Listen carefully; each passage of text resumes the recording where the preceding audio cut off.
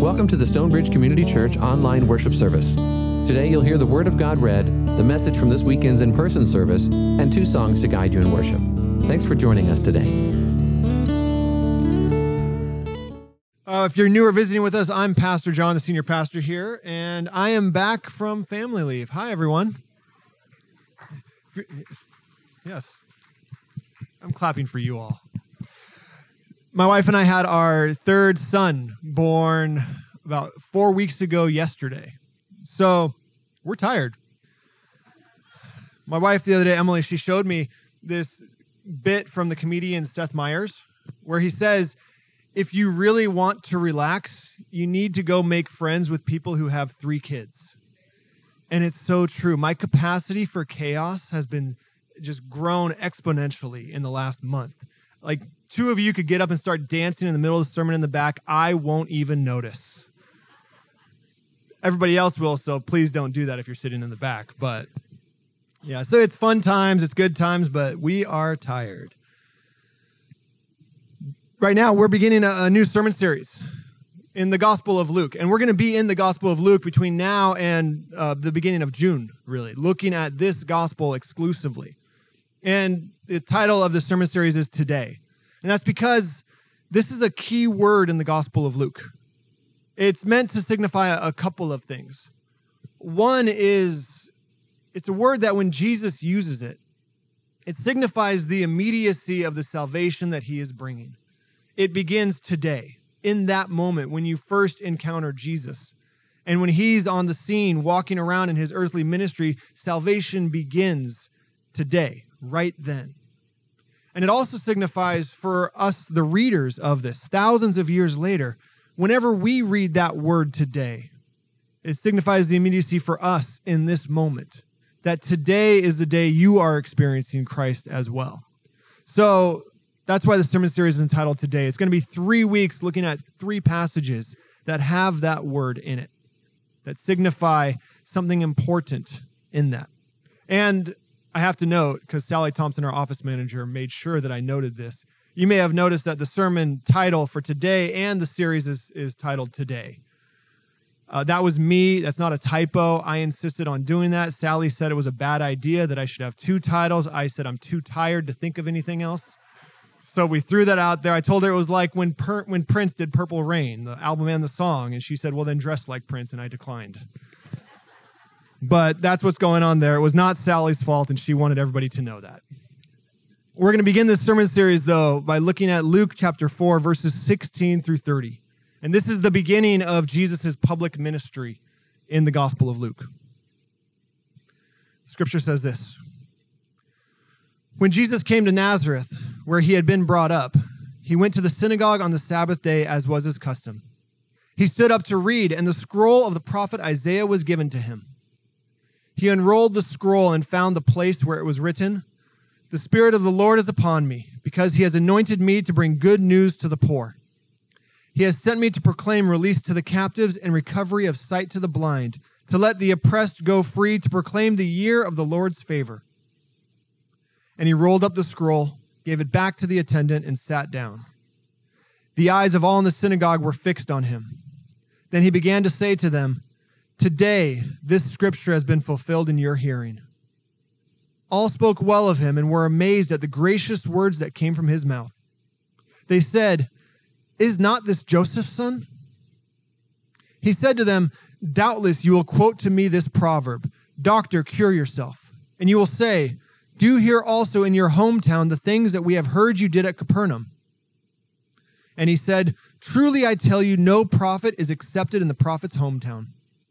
But the truth is, there were many widows in Israel in the time of Elijah, when the heaven was shut up 3 years and 6 months, and there was a severe famine over all the land. Yet Elijah was sent to none of them, except to a widow at Zarephath in Sidon. There were also many lepers in Israel in the time of the prophet Elisha, and none of them was cleansed except Naaman the Syrian." When they heard this, all in the synagogue were filled with rage. They got up, drove him out of the town, and led him to the brow of the hill on which their town was built, so that they might hurl him off the cliff. But he passed through the midst of them and went on his way. This is the word of God. Please pray with me. Lord, we thank you that right now in this moment, you are speaking to us. We thank you that today we can hear your words, we can hear your message, and we can respond. So we ask that you speak to us. Help us to understand what it was you were saying on that day so long ago when your ministry began in Nazareth. Help us to understand what that means for us today, Lord. Speak to us. We ask this in the name of the Father, and of the Son, and of the Holy Spirit. Amen. So one thing that I've noticed when it comes to Christianity in the United States, it might be in other countries as well, but we live here, so I notice it more here, is that in the last few years, it seems like this strand of Christianity has grown. This emphasis in Christian faith in the United States has grown where it seems like offending people is almost the point of being a Christian. That the goal is to just offend people, and that if you're not offending people, then you're not really speaking truth, or you're not really being faithful, and that offending people is the actual goal. I don't know if you've noticed this, but in the last few years, it seems like it's become more and more important. That there's a feeling that if you aren't offending someone, then you're not really being faithful. I want to say that I don't think that that's true. I think that actually misses the point. And the goal of the gospel is not just to offend people for the sake of offending them. Yes, there are times in which following Jesus will create offense. Paul says the cross is an offense to the world. There are moments in which we will offend others. But the reason that you offend people, it actually matters. The goal is never just to offend people. And I think what can be helpful is to look at a moment when Jesus offended people, which is what happens here in this passage. If you were tracking along, you saw that there was a pretty dramatic shift from people praising Jesus to them wanting to throw him off a cliff. I mean, this is Jesus' first public speech, and it does not go very well. I think what's funny, though, a little bit of an aside here, I've wondered just how exactly did this play out? They take Jesus up onto this cliff, presumably his back's to the cliff, and they want to throw him off, and then we're told that he just passes right through their midst. Is this like ghost Jesus? Does he dematerialize? How does he escape them on this day? We don't know. Luke doesn't really tell us, and it's one of those mysteries that we'll just have to ask Jesus someday. How did you escape? But he offended them that day. But I think the reason is important. I think it's also important because this is how Luke is trying to introduce us to Jesus. One of the things over the last few years as we go through these Gospels that I've tried to teach you all is that if you want to summarize how that Gospel is presenting Jesus to you, go and look at Jesus' first public act or his first public speech. That's going to be the thesis statement of who Jesus is in that Gospel. In the Gospel of Matthew, what's the first public thing Jesus does? He goes up on a hill and he preaches the Sermon on the Mount, teaching them about the law of Moses. In the Gospel of Matthew, Jesus is the teacher of the law extraordinaire. He's the one who understands the law better than anybody else, who has the authority to interpret it for everybody. In the Gospel of Mark, what's the first public thing Jesus does? He casts out an unclean spirit. In the Gospel of Mark, Jesus is an exorcist, a healer who is going around casting the forces of evil out of this world, putting them in their place. In the Gospel of John, what's the first public thing Jesus does? He turns water into wine. He's turning old things into new. He's making abundance where there was scarcity. That's who he is in the Gospel of John. And here in the Gospel of Luke, we have this story of Jesus going to his hometown and making everybody so mad they want to throw him off a cliff. But why is everyone so mad here? What is it that makes them so angry? I think you have to look closely at the story. You have to unpack it a little bit to understand it because it is a very dramatic shift. And if you're not familiar with some of the background, you could misunderstand why Jesus upset everybody, why it seems he intentionally upset everybody. So in this story, here's the way that this plays out. I'm just going to recap it here and give a little notes here and there. Jesus goes to his hometown. He's in the synagogue and he stands up to read. And he's handed a scroll from the prophet Isaiah. And he reads this passage from Isaiah. One interesting note about this passage, though, is that it's not actually one passage. If you look at the quotation here in Luke and you go and look at Isaiah, it's been altered. It's actually two different passages that were put together, and one line was taken out of them. There's a line in the prophet Isaiah about how the wrath of God has come, and Jesus decides not to quote that part of it. And I'm not sure what to make of that, but it is an interesting note. But Jesus quotes this passage, and this passage had been associated with the Messiah at this point. The Spirit of the Lord is upon me. He has anointed me to preach good news to the poor. That line has been associated with the Messiah. When Jesus writes this and says that it's been fulfilled today, right then, he is claiming the mantle of the Messiah. And not only that, but he's really laying out what his purpose is going to be. To bring good news to the poor. That's how he understands his mission as the Messiah. That's what Jesus is going to spend his time doing. And really, in the Gospel of Luke, from this point on, everything else is a commentary on that. It's explaining how Jesus goes about that. This sets Jesus on the path towards being the Messiah, lets you know how he is going to fulfill it, to bring good news to the poor. Everything's going well to this point.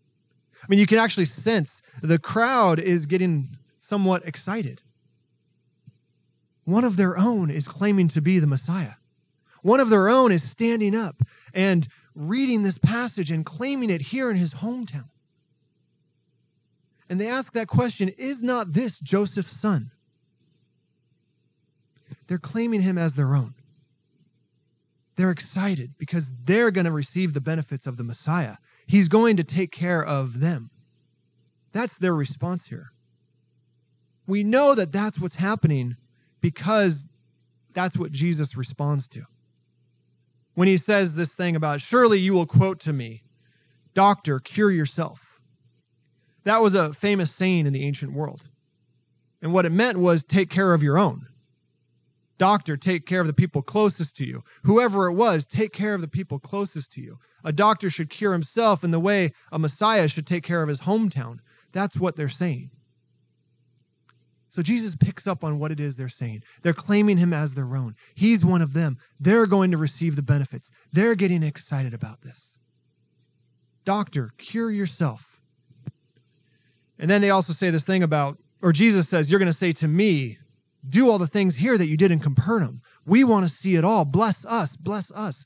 That's the sense of what's happening here. And then Jesus shuts them down entirely. And this is where they get upset. This is why they get offended. This is why they get so angry that they want to throw him off a cliff.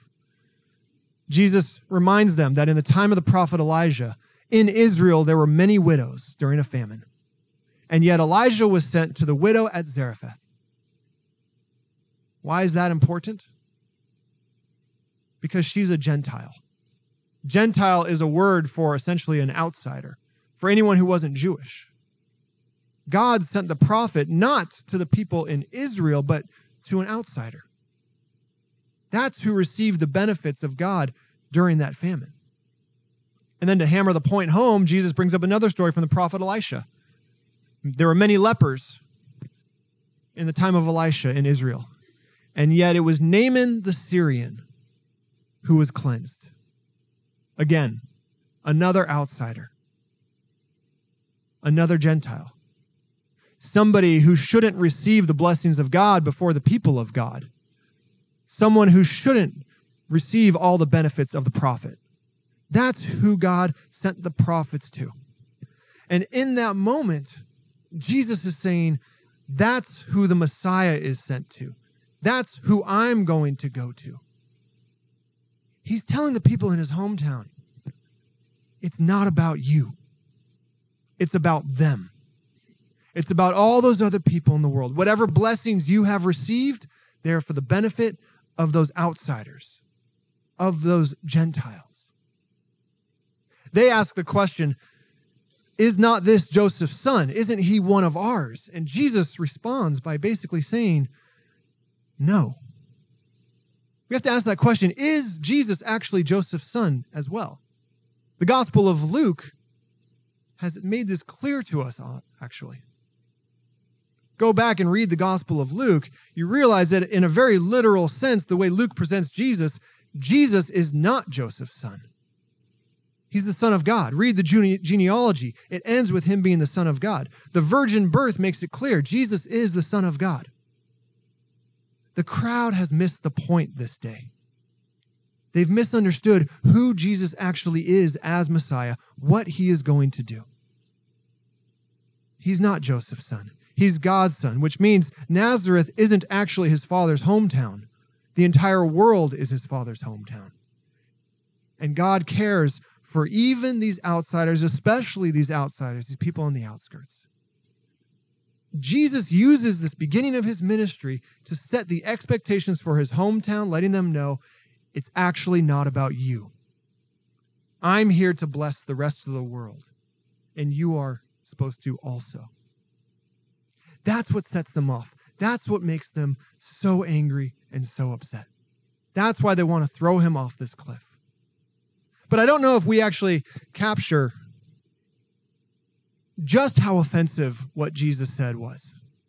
I think we have to dig a little deeper in the Gospel of Luke and go back to that passage in Isaiah. Remember, Jesus said, he quoted this passage, "The Spirit of the Lord is upon me to preach good news to the poor." That's how he defines his ministry as the Messiah. But who exactly is the poor?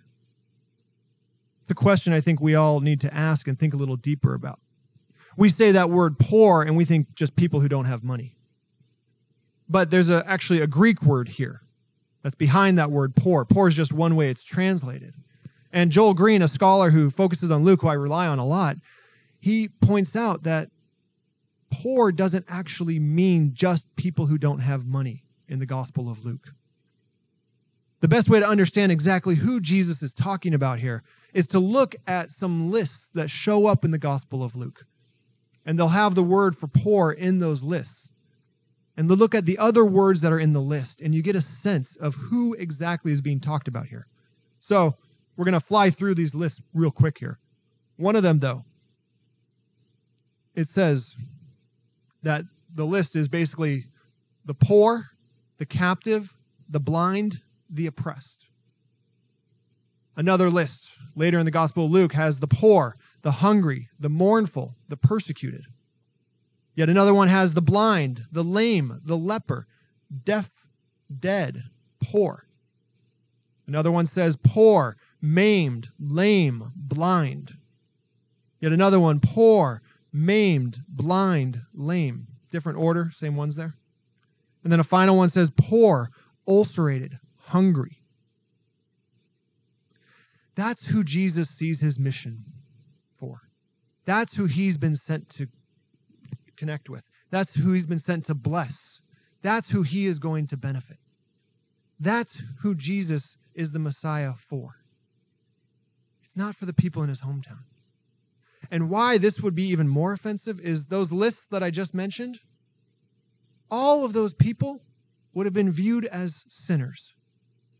If you had that type of an ailment, if you were in poor conditions in the ancient world, it was thought it was because you were a sinner. You had done something wrong. That's who Jesus is going to. And throughout the Gospel of Luke, that's who Jesus spends his time with. So it's not just that he's going to go to the people who don't have money.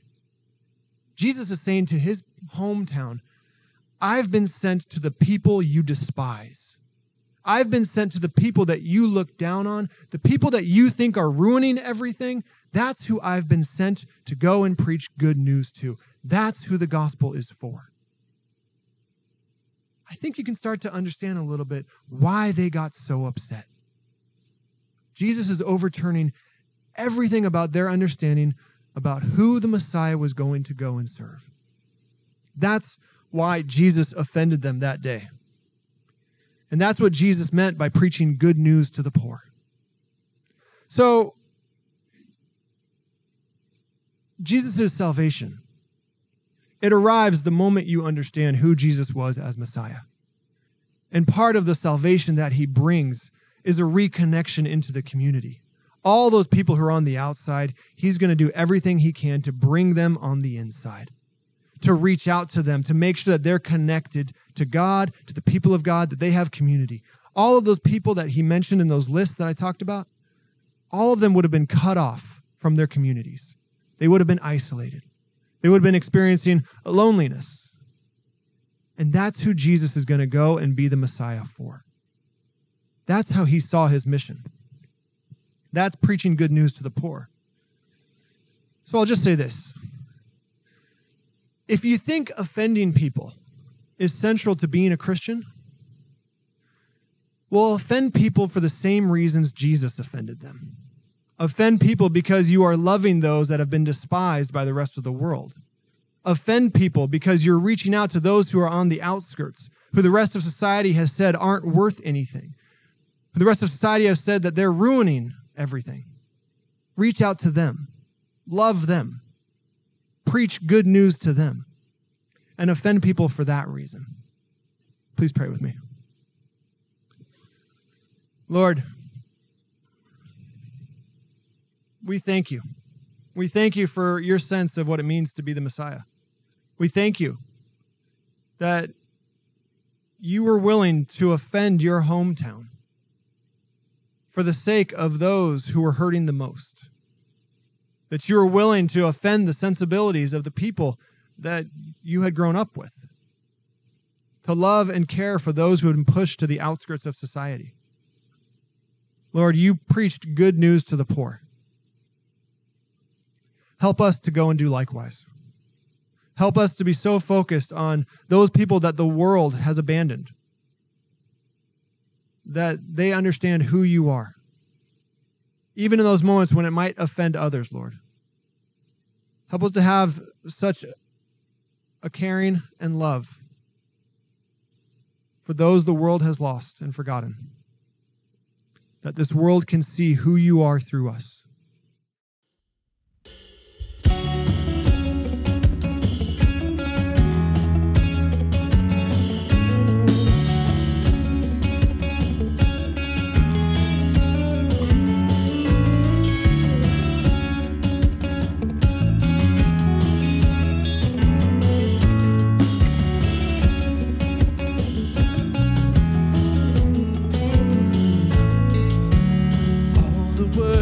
Of this world, I will lay them at your feet. Surrender every anxious thought for perfect peace, your perfect peace. All the loved ones I hold dear, and dreams and all my fears, I will choose to trust your name in everything, in everything. I will look up, for there is none above you. I will bow down to tell you that I need